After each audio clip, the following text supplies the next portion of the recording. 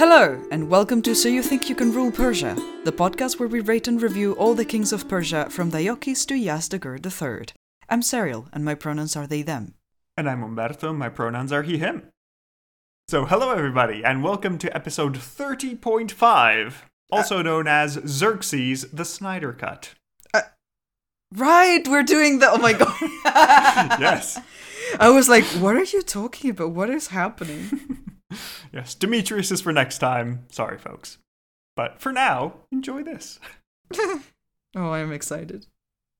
So, terrible news, Serial. I'm sorry to have to tell you this, but all information on Xerxes I has been destroyed. Oh no. Those bits of Herodotus have been wiped. Oh, The bits in Diodorus are gone. Oh, dear. Our podcast episode was fried. what happened? My memory has been blanked and my notes are gone. No, wait. So, Have we been kind of a victims mess. to an attack? Is it just part of a bigger loss of knowledge, or is someone specifically targeting the information about Xerxes? No, it was specifically targeted. I assume it's been aliens that just want to remove all information about Xerxes for whatever reason they have. Dear. So we're Well, let's recording not a question. new episode on him. Yes, we're recording a new one because the old Okay. one has been destroyed forever and I will see. never exist again. Alright. And yeah, since all our sources are gone and all books talking about Xerxes have been destroyed, Right. Are your notes also gone? yes, they're all gone.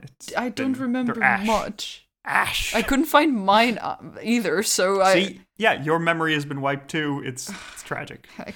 Listeners, you've probably been affected as well.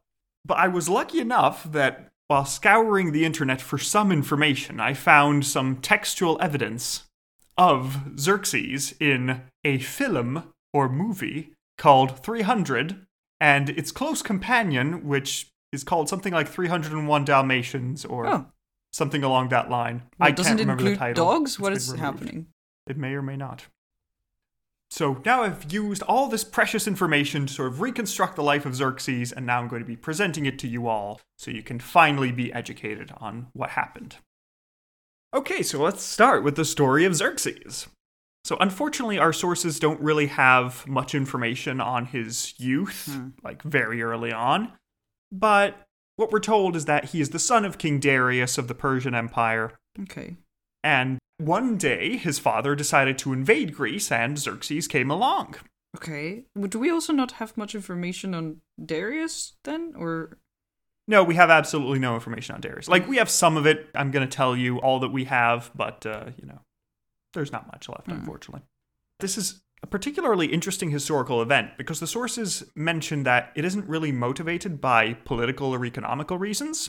But we're told that Darius attacked Greece specifically because they hate freedom. Oh. And so they're trying to extinguish it. Which sounds, it's an unusual historical wait, fact, but it works. Darius hates freedom, or the Greeks hate freedom? No, Darius hates freedom, Oh. and the Greeks are... Just in general? Like the concept, or... Yeah, just the concept, like the philosophical idea of it.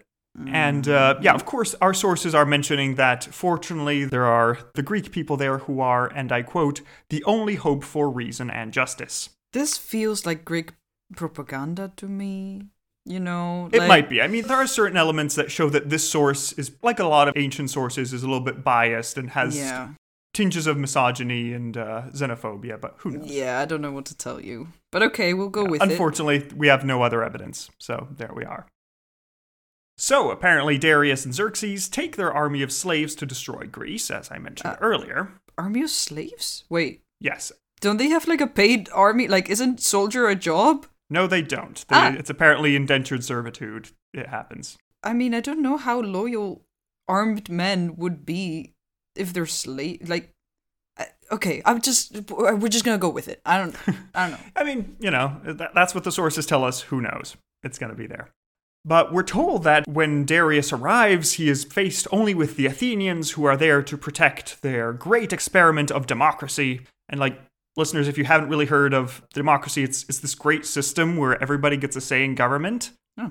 I mean, except foreigners and women and the slaves too, but who cares about them? They're not important. So some percentage of the population at least does get a vote, right? Yes. As long as you're a man, then that's cool. I see. I guess that doesn't really quite represent everybody, At least there's not just one person deciding, so... Yeah, that works. That's great.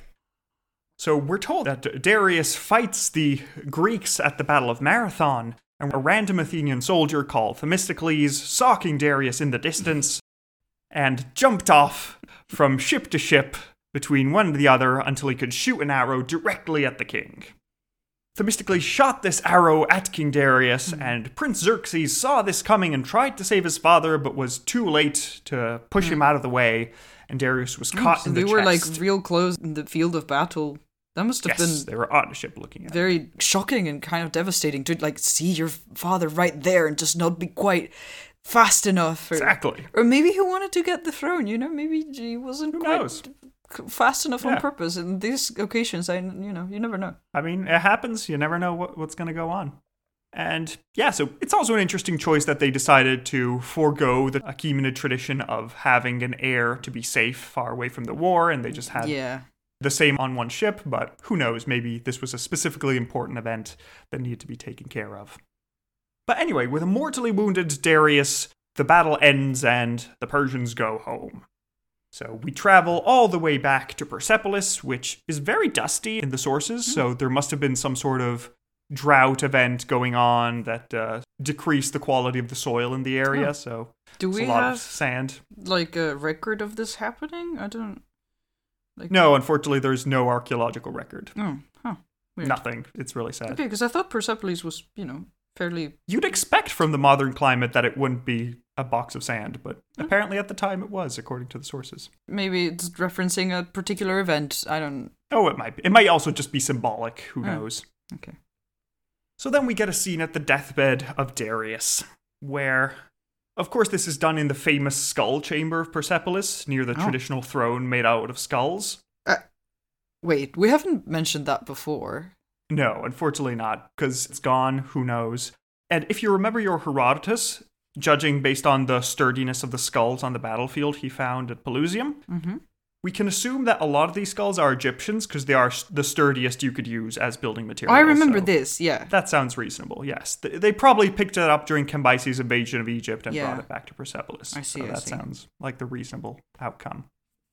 And we're also told that here at the deathbed of Darius, there was Xerxes himself and a woman called Artemisia of Caria, who was apparently the best naval commander of the empire.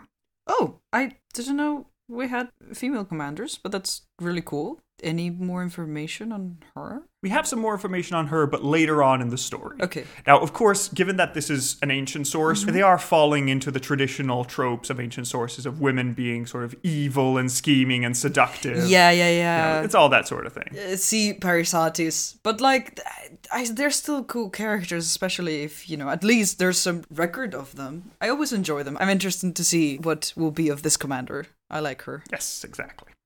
So at the deathbed, Xerxes is told by Darius that he should leave the Greeks alone because only a god could defeat them. Oh, okay. Yeah, very Greek propaganda things. Sounds standard. Legit. Yeah.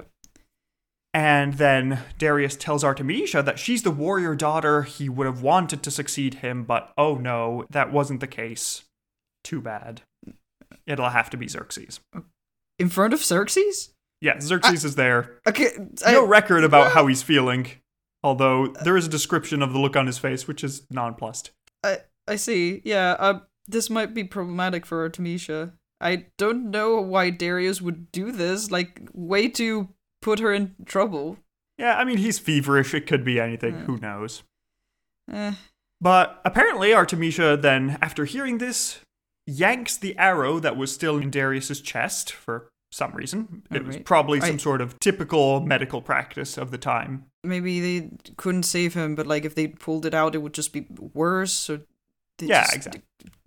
Left it knowing that he would die and just enough so he could get his last thoughts through, or... Yeah, pretty much. Probably just to dictate a will, and then it was, okay, cool, we can go now. So now, Darius is out of his misery and Xerxes is king. Hooray! Okay. So what does he do? Well, upon becoming king, we're told that Xerxes ordered 7 days of mourning for his father, and decided that, he didn't want to go on an expedition with the Greeks. Clearly his father's last words were a warning that he shouldn't do this, so, okay, let's not. Yeah, he didn't hate freedom as much as his father. Exactly. He didn't hate freedom enough to actually go about it. He was ambivalent about it, presumably, so there we are. Okay. But Artemisia, who was the warrior daughter that Darius never had, convince Xerxes that no, actually Darius wasn't saying that he shouldn't do it. It was saying that he should become a god to do it. I guess you could interpret it that way. If she truly is a brilliant tactician, like, I get that it could also be greed of like, oh, I started this campaign and I think we're doing good and I want to finish it. Yes. But if she was truly brilliant, like, I don't think she would advise badly, Yeah, I mean, clearly there must have been some sort of interest there that worked out. Okay, so how do we become a god? Well, apparently it's a readily available set of information to the Persian royalty because there isn't really much searching for how to go about this. It's quite well known. Huh. Okay, how did nobody else try it before? Well, it seems like it has a high mortality rate, which seems to be the issue. Yeah, okay. Yeah, so the deal is that Xerxes covers himself in cloths dipped in special potions and is sent out to wander the desert. All right.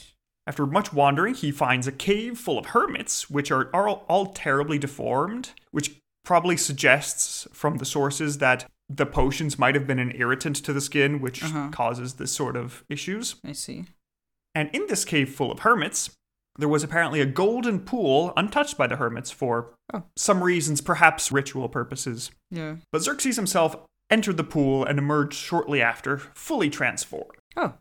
All right, so why did the hermits not do that? I mean, presumably it might be some sort of class issue where only royals can do this, but like then only nobility could do this. Why had the hermits undergone this procedure if they knew that they couldn't?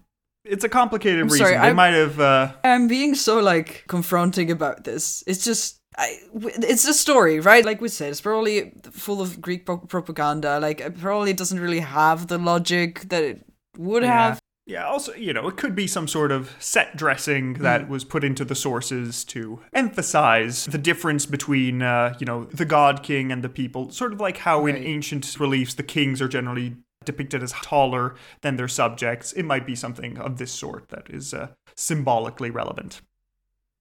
But yeah, according to the sources, the king emerged from this pool with red eyes, no hair, a deeper voice, and lots of jewelry. Right. So what could this be? So according to modern medical science, there could be a series of causes for this transformation that we might be able to interpret.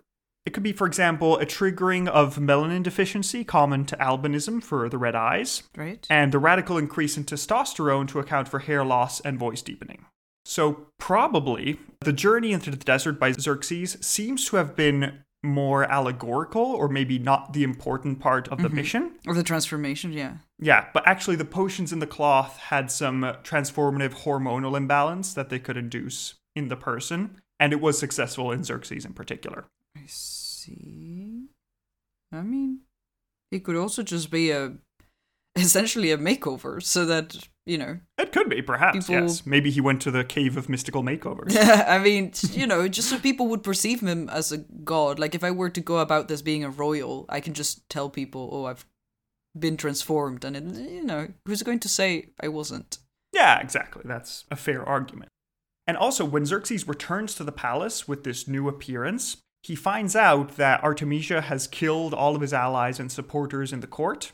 Presumably, if we're looking through at a historical lens, we could see that maybe this was to gain more control over the king. But again, since Xerxes didn't seem to retaliate on this at all, this sort of strengthens the idea that this journey may have been more allegorical. And it's sort of like what Diocles did when he became king, where he separated himself from mortals and the people that he knew. That sort of thing, which allows us to transform into a different plane of being. Of course. You give that impression, Yeah, exactly. So now, upon his return, Xerxes, having fulfilled the terms of the prophecy, he declares war on the Greeks in the name of vengeance. So off we go. Now, Xerxes decides to prepare this expedition by gathering his armies from across the vast Persian Empire. Well, the first problem with his gathering of men is that there was the so-called horse plague that struck the empire at this point. Okay. Did it kill horses, or was it an illness contracted from horses? Well, both, because according to Dr. Lorem Ipsum, there is this connection of different evidence from across the sources, because we're told that a large majority of the Persian army had some sort of deformation in the body. Oh. And at the same time, Persian horses are only mentioned on one occasion and not later on. So much so that Persian slaves had to carry things on their backs rather than using horses. Oh. So, according to Dr. Ipsum's theory, this suggests that there was a large plague which infected the horses of the Persian Empire, and this spread across as a zoonotic disease to humans, which caused this sort of impairments, which we can see throughout the sources. Right. So, that's quite interesting. Not ideal circumstances to have a war. No, not really. But it seems like a lot of these deformities were mainly cosmetic and didn't really affect how everybody else was acting, so... I mean, the lack of horses is not might as great well go. for, going into battle. No, not really. But we do have that Xerxes tries to make up for it with a bit of different options. Because while we're on animals, we get a nice idea of the extent of the empire based on the variety of animals that Xerxes has. Because it presumably extends down to southern Sudan, where he obtained the infamous battle rhinos. Oh. Because that's sort of I was expecting elephants, but not rhinos. Yeah, apparently there were large rhinos. They weren't terribly effective during this war, but they were at least brought around, maybe as a shock effect, who knows. I mean, I wouldn't want to go against a rhino. Yeah, exactly. We're then told that he had elephants, which arrived probably from the same region, but it's probably an extinct subspecies that we don't have anymore, because they're described as being about 10 meters tall. Oh, yeah, no, that's like 3 times an elephant. It's roughly taller than a giraffe, so... presumably, we can assume that overuse for war has extinguished this species. Or, they're exaggerating. Because we also had sources before telling us that armies were 10 times what they were. Yeah, that could be the case. And another element that's very interesting, that was only previously reported in Ctesias, but now we have confirmation with these extra sources, is that Xerxes got support from the famed goat people of India. So we can imagine that Xerxes expanded on his father's conquests, because we're told by Ctesias that there are many strange beings who live in India, like people without a head and a face in their chest, people with goat heads, all that sort of thing. And in these sources on the war, we're told that Xerxes managed to gather the support of these important goat people. Oh. Although they seem not to have had a main combat role, but more like musicians for the King of Kings due to their unparalleled skill and generally supporting the army in a more cheerleading role, let's say. So they're like satyrs, or? I mean, they have goat heads and human bodies, apparently. Oh, I see. To the sources. Okay. Yes, exactly. Huh. So, yeah, that's... You wouldn't expect Ctesias to be correct in this specific aspect, but apparently so is the case. Maybe there were masks, Maybe it's a mistranslation. We've had that before. It could be. We have several cases of mistranslation later on in these sources, so we'll try and elucidate on that a little more. But then we move on to the actual human component of the army, and as we said, there's a large army of slaves, which seems a bit misguided to give slaves weapons. Yeah, it's still millions of them, but who knows? Not quite clear on how that would work. But let's just agree, there's just Yeah, but we're told specifically that Xerxes had a key component called the Immortals, who seem to have been particularly badly affected by the horse plague, such that their faces seem to have been transformed into monstrous visages. Oh, I see, yeah. And according to the sources, and I'll quote from them directly, the Immortals have served the dark will of the Persian kings for 500 years, dark eyes, fangs, soulless. Okay. The dark will? Yeah, exactly. And, well, let me go on through that. So, first of all, let's look at the dark eyes. That makes it sound like the horse plague probably had a hemorrhagic component. Due to the black eyes, it can be caused due to some internal bleeding. Mm-hmm. But also, you said, the dark will of the Persian kings, but not only that, but for 500 years. And if we look at the timeline, this gives us an interesting insight into the Bronze Age collapse. Because 500 years before this is roughly when the cataclysmic event happens. I see. Okay. Because I was like, I didn't think the plague would have gone on for that long, right? It was something relatively new, I assumed, but It seems like the aesthetic modifications were relatively recent, but that the Immortals as a group had existed for these 500 years earlier. So we can assume that probably they may find their origins among the infamous Sea peoples, these mysterious people that toppled the Hittite Empire 400 years before Diakis. So maybe they were a separate cultural group that was integrated as a fighting force later on.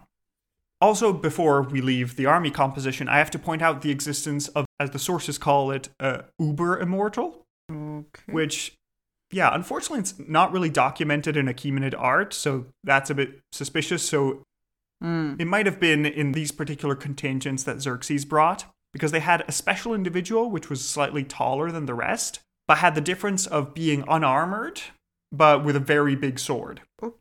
Okay, so maybe either it was more for show, just if you have a really big May have been an person, intimidation tactic, yeah, perhaps. Or, I don't know why you wouldn't give them armor. Like, did they have more, tougher skin, or, what? I mean, we're told that there was a shortage of armor in this historical period. I'm going on in it a little bit later on, but it seems like there was some sort of disruption with the tin trade through the Mediterranean that had to be kept into account. So with this grand army gathered, Xerxes began his expedition. So, of course, he first wanted to get submission from the Greek city-states, and if he could get it without fighting, even better. So he sent messengers to the various states. Each of these messengers had the skulls of 5 kings, with crowns included, which is a detail that is pointed out by the sources. Very dramatic. I like that. Yeah, exactly. And we can assume that these skulls came from the skull room in Persepolis that we saw in Darius' death. Okay. That's a reasonable way to assume where they came from. But judging on the number of city-states, Xerxes must have had at least 5,000 skulls at his disposal. And as skulls of kings, it feels a little bit unlikely compared to the archaeology. So maybe it was a translation error, and it might have been to enemy soldiers or maybe enemy commanders rather than full-on kings. So it might have been an issue there with the text from the original ancient Greek. I see. But we have a specific scene when the sources tell us what happened to this messenger in Sparta. Oh, right, yeah. Well, so unfortunately, it seems like Xerxes hadn't done the correct cultural research on Sparta specifically, because he didn't know that, unlike in all other Greek city-states, in Sparta, messengers were not considered sacred under the rites of hospitality. Oh, heck. But they were generally ritually sacrificed whenever they were met. Then how do you communicate with Spartans? It is apparently not a thing you do. Honestly, no wonder the Athenians kind of hate them. That is, it's not helpful. Yeah, exactly. And while the sources do mention that every messenger that comes up to the Spartans is ritually executed in this manner, this isn't a tradition that the Athenians have, as they do listen to messengers that are brought to them. But anyway, the unfortunate Persian messenger asks for Spartan submission, but then King Leonidas personally undertook the traditional religious role of king in Sparta and proceeded to kick the messenger down a well, formally beginning the Spartan preparations for war. Oh, I see. Oh no, poor messenger.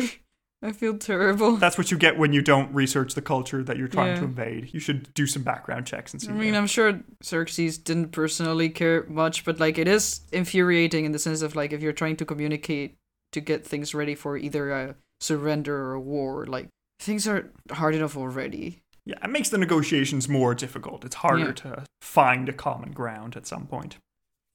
Having received this reply, Xerxes marches into Greece on a bridge of ships, finally ready to take on the Greek forces. A bridge of ships? That's really cool.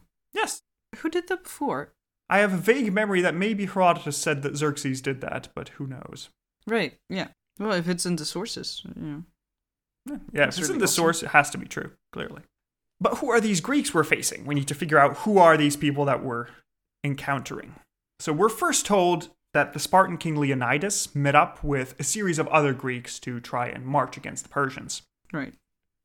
And there's some dialogue from the sources where apparently Leonidas asks his fellow Greeks what their profession is, and they answer respectively a potter, a sculptor, a blacksmith, and so on. Mm-hmm. And Leonidas himself then asks his Spartans what their profession is, and they reply, "Au, au, au." Okay. Is it like a war cry, or? Well, many historians have thought it might have been a war cry, but after some more investigation by Dr. Fubar, we managed to find out that if we look through the ancient Greek of Aristophanes, then au au is the Greek equivalent of woof woof. Oh, okay. And Serial, can you guess which Greek god is represented by a dog? Is it Ares? Exactly, it is Hey, Ares. okay, so it is a war cry. So clearly it seems like it's some sort of religious invocation towards the god to bring down prosperity. Yeah, on howling, these you know. soldiers. Yeah, exactly. Very good. Just, that makes more sense. I was just very, like, confused for a moment. Maybe. Like, those are not words. What?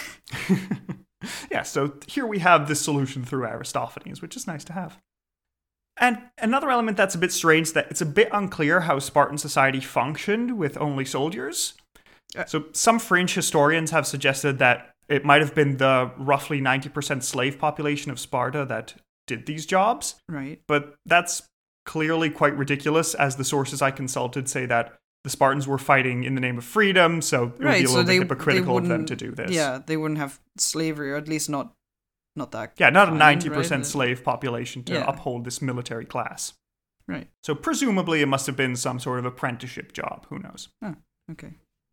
So the Greeks finally arrive at this pass called Thermopylae, where they're trying to protect themselves against the Persians.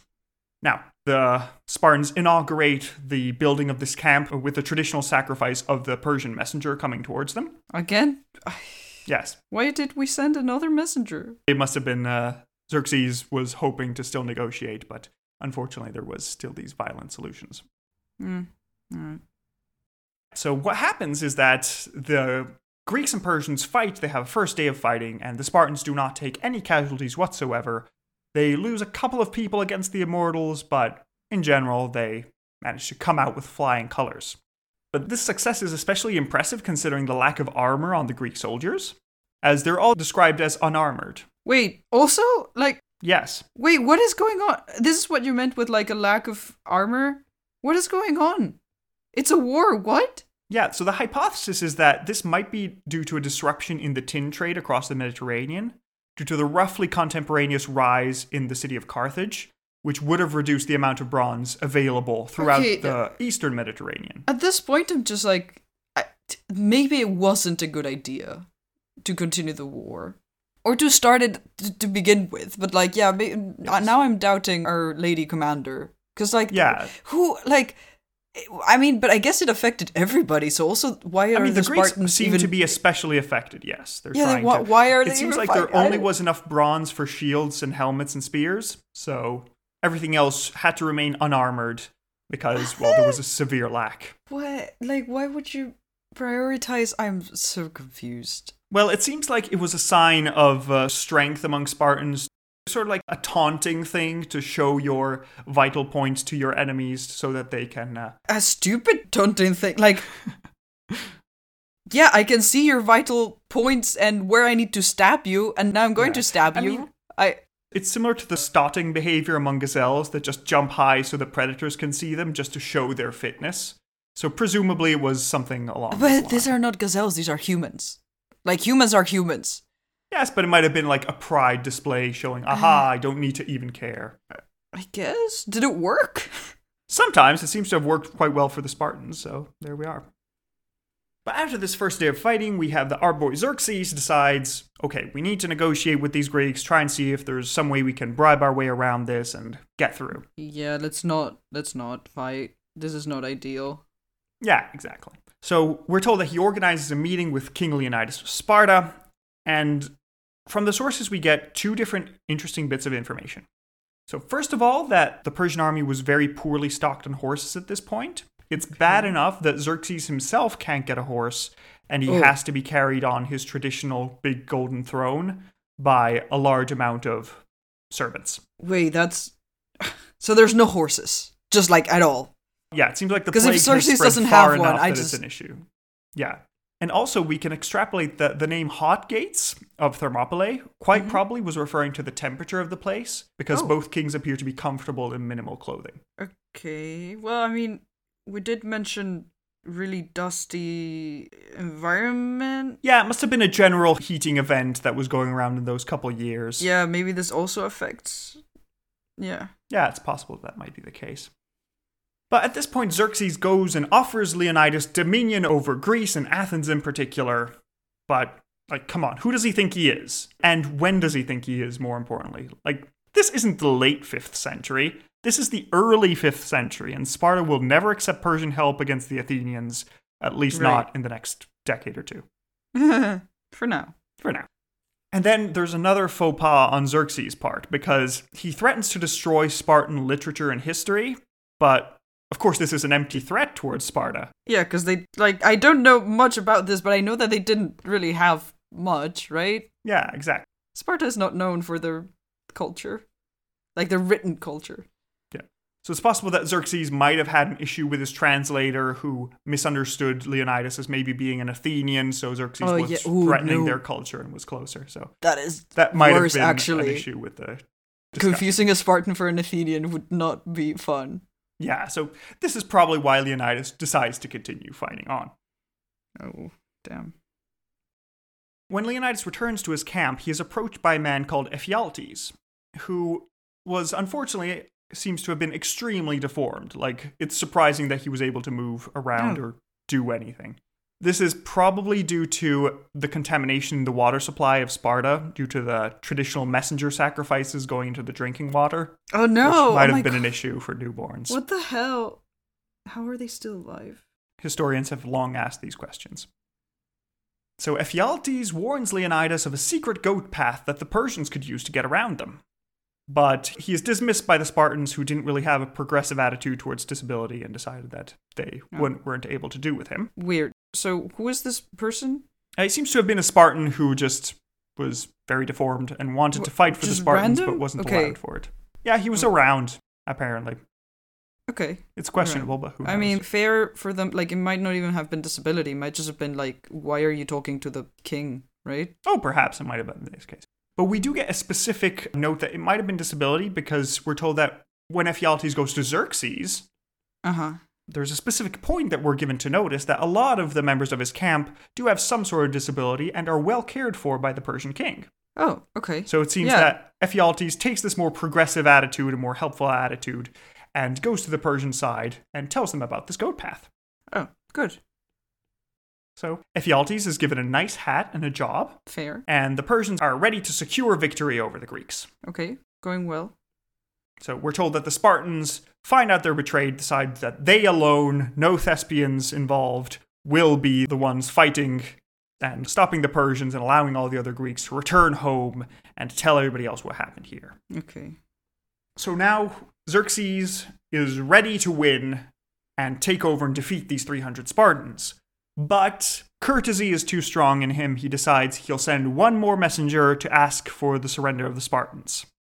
But if there's one thing that we learned, is that one of the most important religious elements of Spartan culture was to sacrifice the messenger. Right, yeah. And again, the sources tell us that it looks like Leonidas was about to surrender. He drops his weapons, he puts away his helmet, drops his shield, but then apparently his religious pride is too strong, so he decides to kill the messenger as per tradition, and this ends up in the massacre of the Spartans.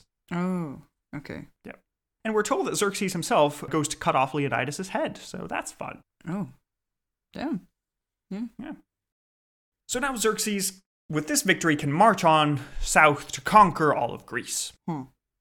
So Xerxes sends messengers to Athens and asks them to surrender. They saw what happened. Please give up. But Themistocles, that random guy who killed Darius... Yeah.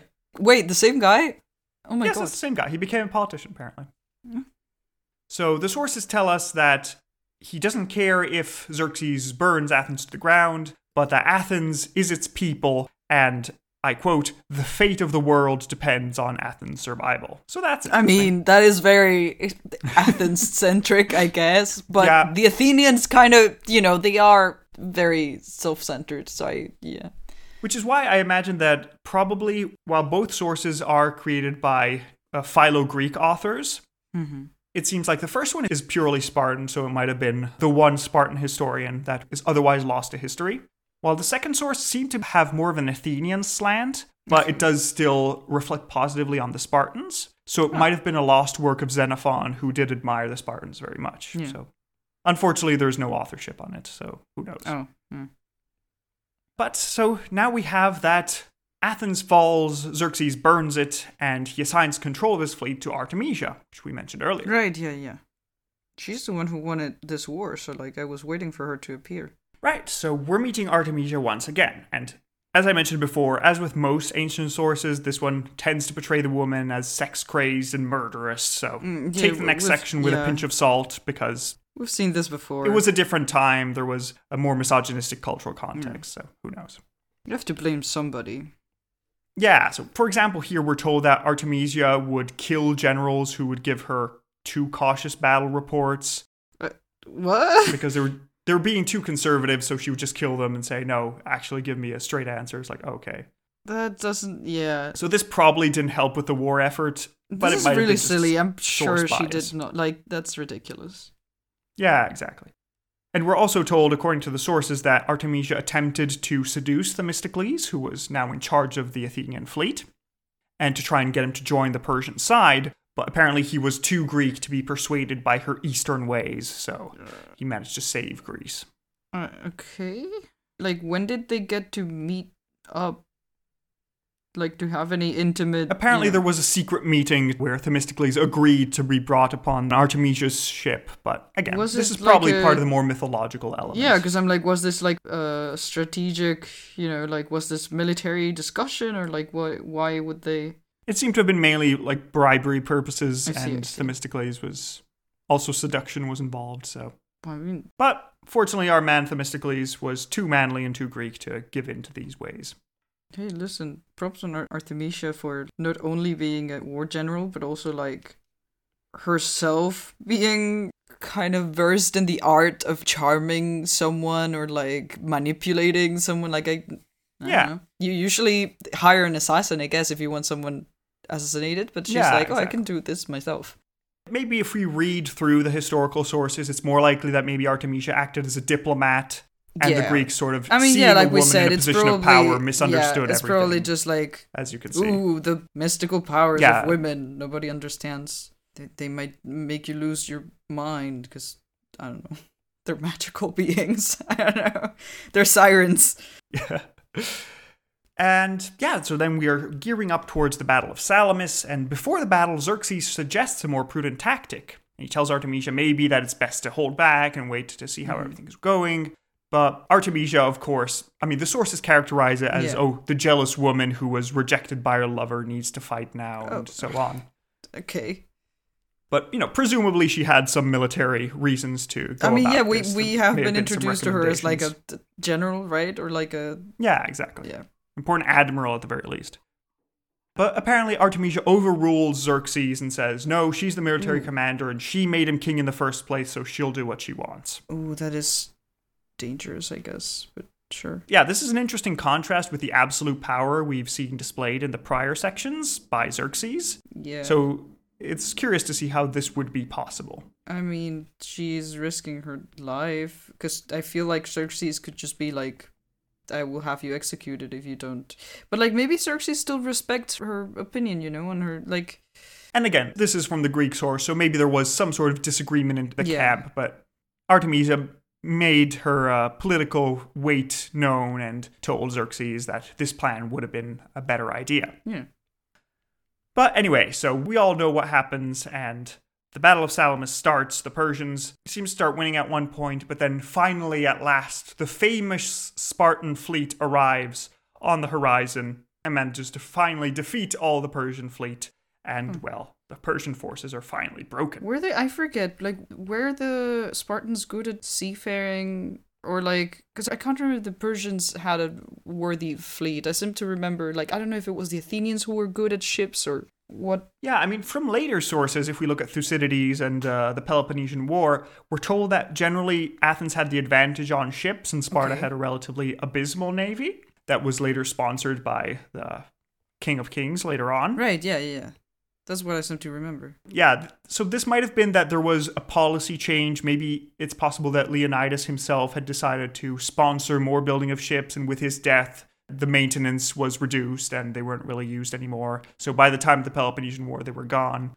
But yeah, because these sources show them as a formidable force, apparently. Okay. I mean, that's interesting.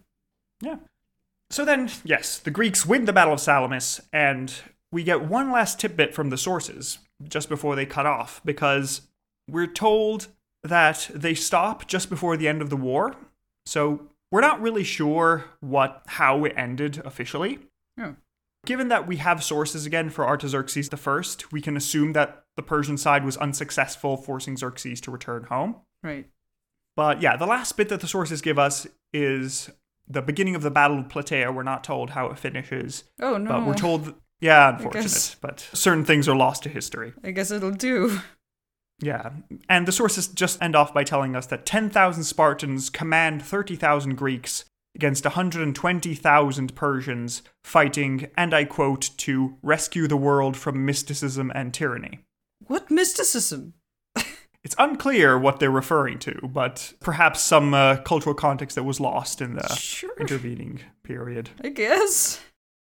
Our last bit of information on Xerxes is basically at the start of Artaxerxes I's reign. We get this from other sources, because fortunately those weren't destroyed. And we're told that Xerxes himself was murdered at some point, and we can assume that probably this is because his godhood would have made death by old age and a regular succession more complicated, so murder had to be involved. Oh, okay. Presumably this was something that happened often, but this is how it ends.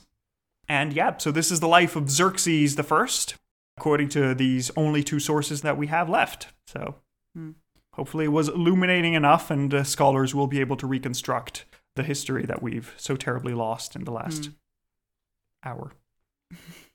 Indeed.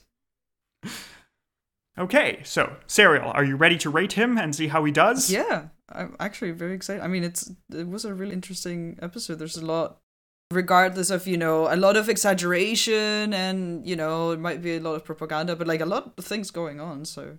Yeah, exactly, so it's very interesting. Mainly this one big war. Yeah, I mean, unfortunately, we don't hear anything else about Xerxes. We're not sure what he did back in Persia. We're not sure what happened, but apparently it seems that his main contribution to history was this one war. Okay. So, our first category is final moments. How interesting was his death? Murdered because his immortality would have made the succession complicated. I mean, really cool in that sense. We haven't had many, immortal godlike kings.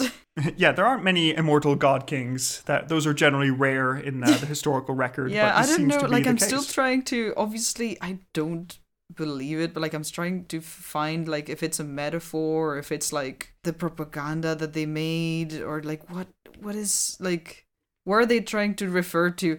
But did they get murdered for the succession to happen? Out of malice or out of I don't know. Maybe he just retired and was since It could have been. Maybe it was now I can have a successor and I don't want to reign until my late 80s. So maybe he decided to keep on going on. And I mean, this is very wishful thinking, because usually I feel the heirs to the throne get impatient and, Yeah, I mean, we see something like that around the end of the reign of Artaxerxes II. He got too old and people tried to murder him and take over the throne. So perhaps this was also the case with Xerxes I, who had these issues. So I'm quite impressed. It's unfortunate that the sources don't really give us a scene for his death, but we could say, I'd say around a 4 for a immortal god king being killed for the succession. Yeah, that's really cool. If we actually go with the immortal point of view, that is really, really cool. Also kind of shame that he died. If you're immortal, you still die within a reasonable human lifespan. Maybe he was a god, but he wasn't immortal. It was more that could be, gives you a certain properties, but then it destroys your body or something like that. Yeah, maybe it was immortal but no eternal youth, that sort of thing. That's a bit of a trick genie. I don't know. I like it. I think it's very fantastical. I'd go for a 6 or something, or a 7. 6. Yeah, I'm gonna actually bump up to 6. The death I'll itself, have a 6 boring. We don't really have details, and it's just but the motivation behind it. But it's just curious, Yeah, exactly. So with a 6 and a 7, we get a 6.5 out of 10 for final moments. Our next category is battle hardness. How good was he at war and fighting? I mean, so we can extrapolate a couple of things from his army. So we're told that he had to expand his army to southern Sudan to get the subspecies of elephant and the rhinos. Right, yeah. And he had to expand further into India to get the goat people. Which I'm still, I still want to just know what, the goat people actually were. Yeah, I mean, since Ctesias refers to them as well, it's interesting that there may have been some sort of misunderstanding by these Greek authors, but who knows? So he had to expand in India there, and then unfortunately his mission in Greece isn't really successful. Yeah. Which is the main, what we have sources for. But like this implies that he did have like a bigger empire. So like either he conquered it. It looks like he did expand with regards to Darius, but yeah. Yeah, either he conquered it or he lost it, because like if we do not have it later on, then maybe he's to blame. Yeah, it seems like it must have been lost at some point. I mean, maybe the immense use of resources here in Greece caused the rest of these newly conquered regions to collapse back in. Who knows? So, battle hardness, and we're also told that he never really marched into battle. Personally, he's only there at Marathon when his father is killed. So, it's a little bit, on a personal record, not too much.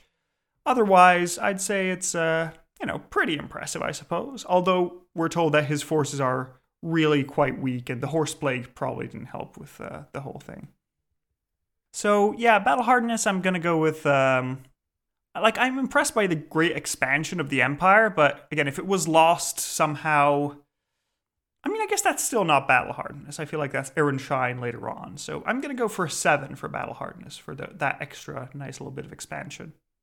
And then, yeah, sure, the Greek war didn't go well, but it happens. So I'm going to go with a 7. How about you, Serial? I don't really have much of I guess if we're counting it this way, yeah. He did lose the main battle, but also we don't have sources for most of it, so. Yeah, the sources are just focusing on a couple of focal points. I'll go with a 6, just because I feel press X to doubt, Fair enough.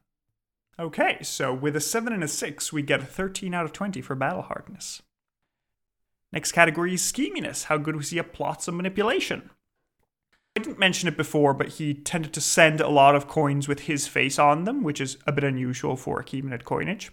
But he sent a lot of these coins to the Greek city-states to try and bribe them into switching sides and so on. So that's partially relatively schemy.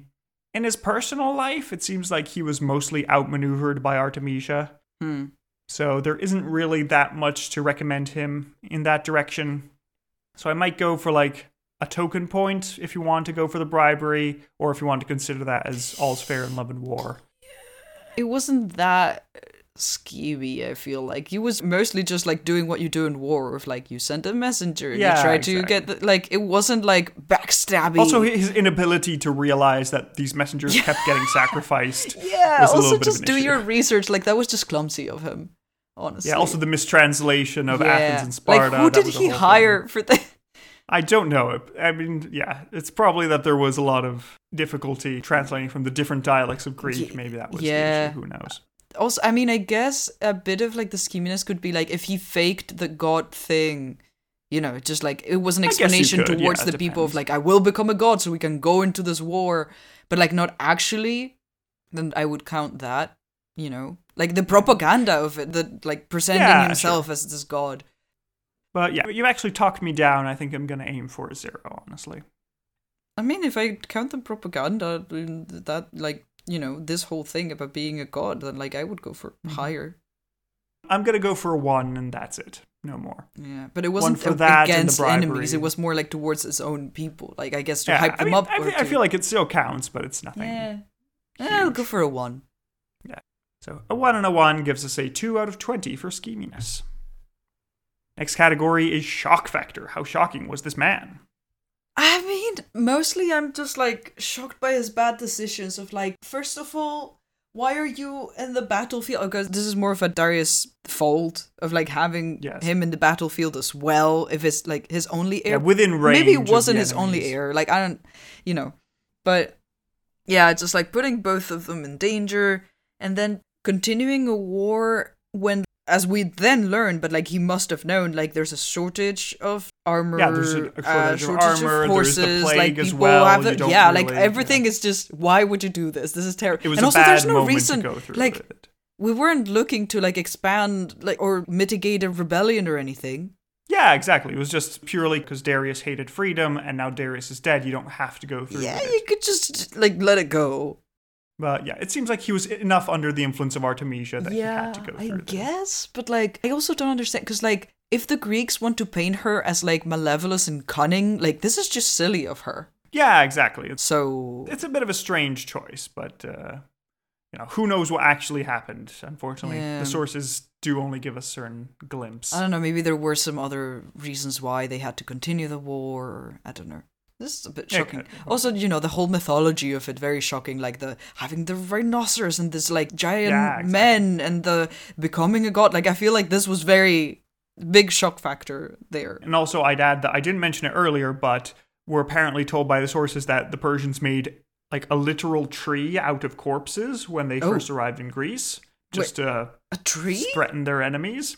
It's unclear how they did it, if they sort of like used a tree as a base and attached the corpses to it, or if they sort of had them stand up somehow.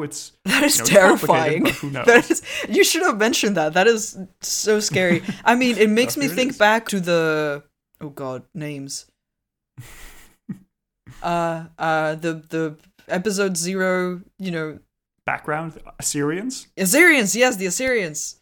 Just big. I mean, it might have been an Assyrian inheritance. Who knows? Maybe he wanted to project this older empire. I'm not saying, it's just like it reminds me of that level of like extreme violence. Yeah. So there's a lot of that, and so I think its shock factor is pretty high up. Yeah. I'm very impressed. I'd say I'm gonna go for an 8. Yeah, I was about to just say 8. Me too. I think, yeah. So an 8 and an 8 gives us a shock factor of 16 out of 20. Next category is Aaron Shine. How good was the Empire doing with him? Well, we have pros and cons. Like, the good side is that, well, hooray, expanded into India, expanded into Sudan. Yeah. Good to know. Yeah, cool. But we lose track of these with Artaxerxes I, so who knows what happened there exactly. Mm-hmm. Then we have, of course, the Greek War, which is a large, disappointing defeat. It doesn't go very well. Everybody is sort of destroyed. His armies are crushed. We also have this fact that he was so easily manipulated by Artemisia, which wasn't very good for the empire overall, we're told. Yeah. Because she induces him into a war and he follows the advice. He suggests to have a more cautious policy at the Battle of Salamis, but he is also refused and accepts this refusal without complaining. Yeah. So the sources paint a rather unflattering picture of how he's actually ruling. And apparently we also have that a lot of his old advisors and ministers were executed at the start of his reign by Artemisia. Yeah, whether it was symbolic or not is a bit unclear. She doesn't seem to get punished for that or anything, so I'm just a bit like... No, so if you just have your lieutenants run rampant like this, it's not a great sign for royal authority. So, but again, they might just like be blaming her for no reason. Like the sources. It could be. It might be something like we saw with Antiochus III, where she is the quote-unquote counsel for Xerxes to look like the good guy while somebody else killed everyone. Yeah, no. Maybe it's that sort of Artemisia got to you first. Oh, yeah, I would have never done this, but...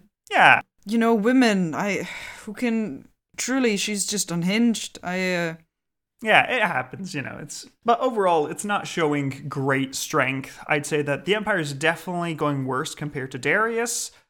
I'd say it's roughly... considering the expansion and contraction and all the waste of resources, I'd say it's worse off than what we got earlier. Because we don't get any signs of him improving the Empire itself. It's all... They essentially went into like a useless war. Yeah, pretty much. So, yeah, I think I'm going to go for a 3. I'm not impressed at all.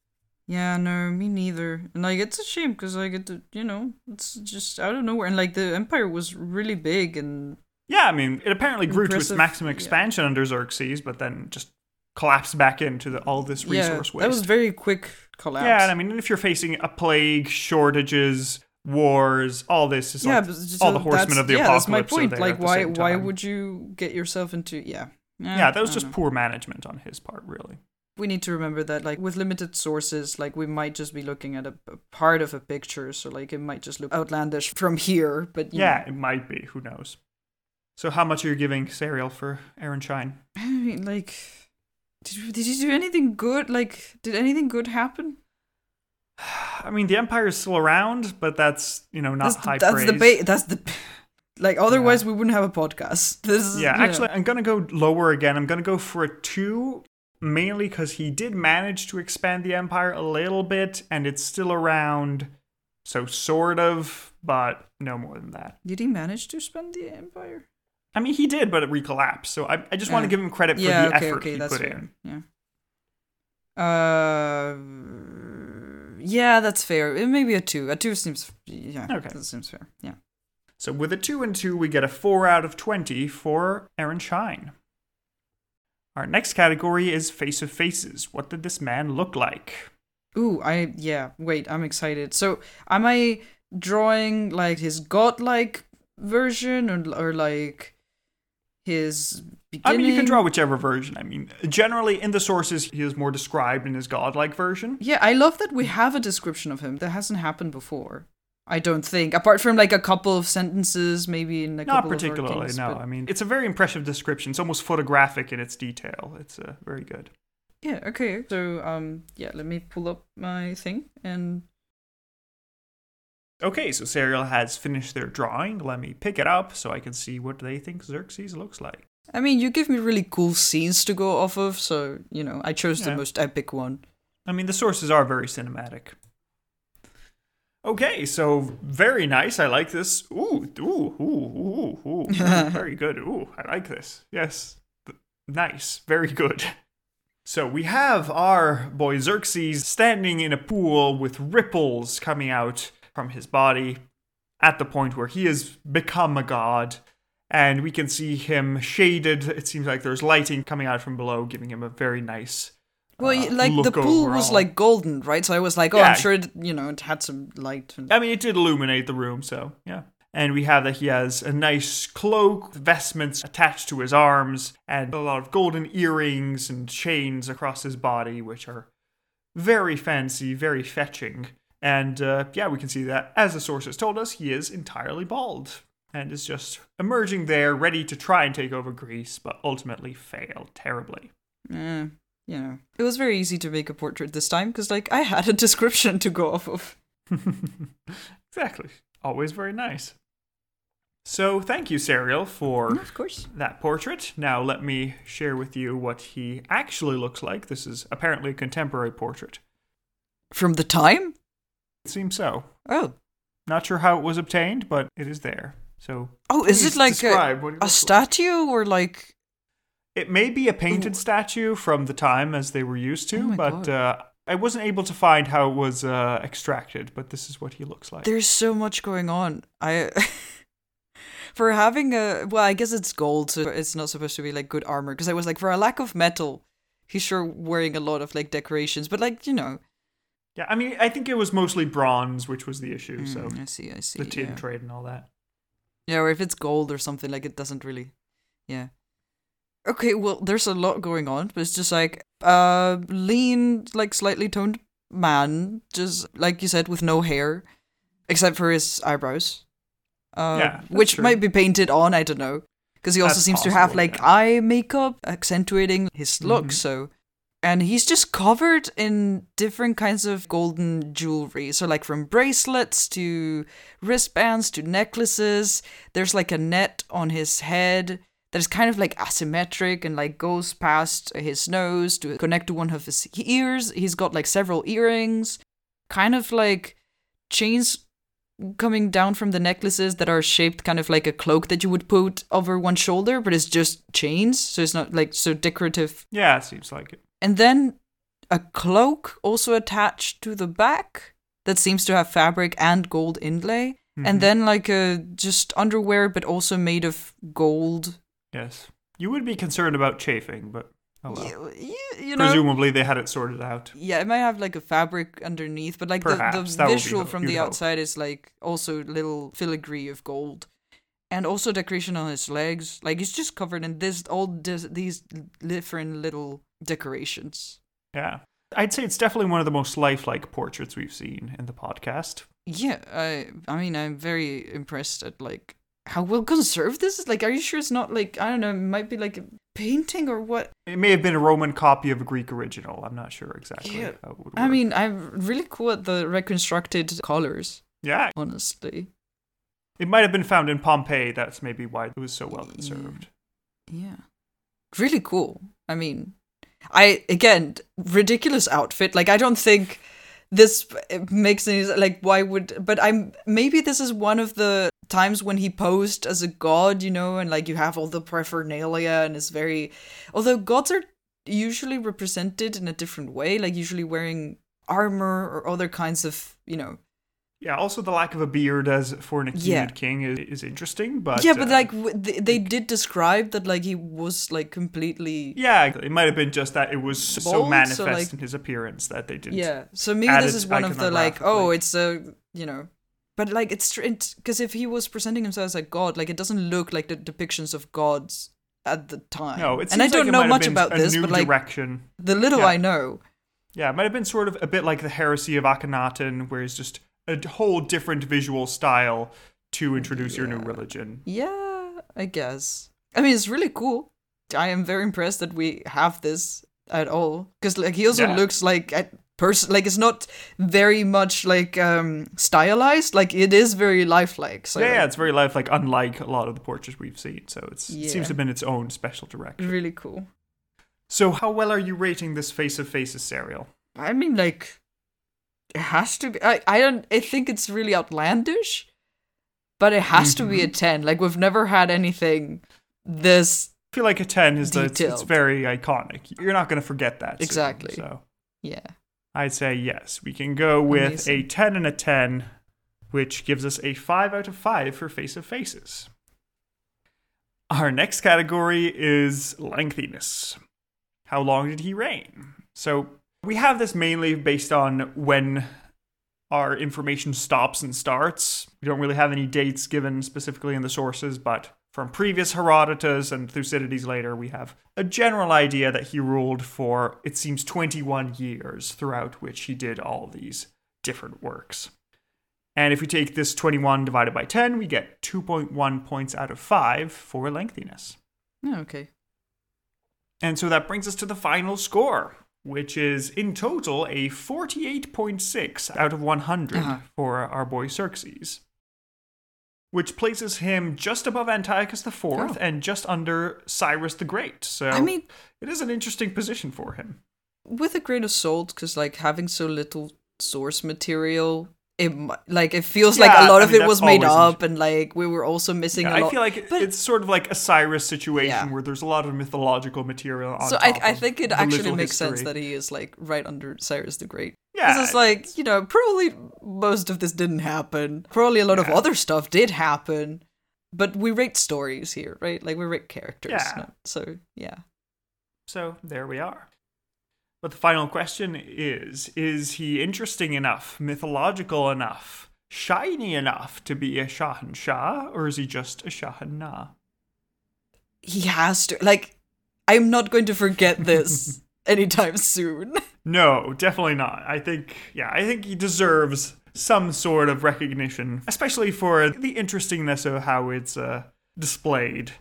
And the outlandishness of all the descriptions that we're given. It's certainly something memorable.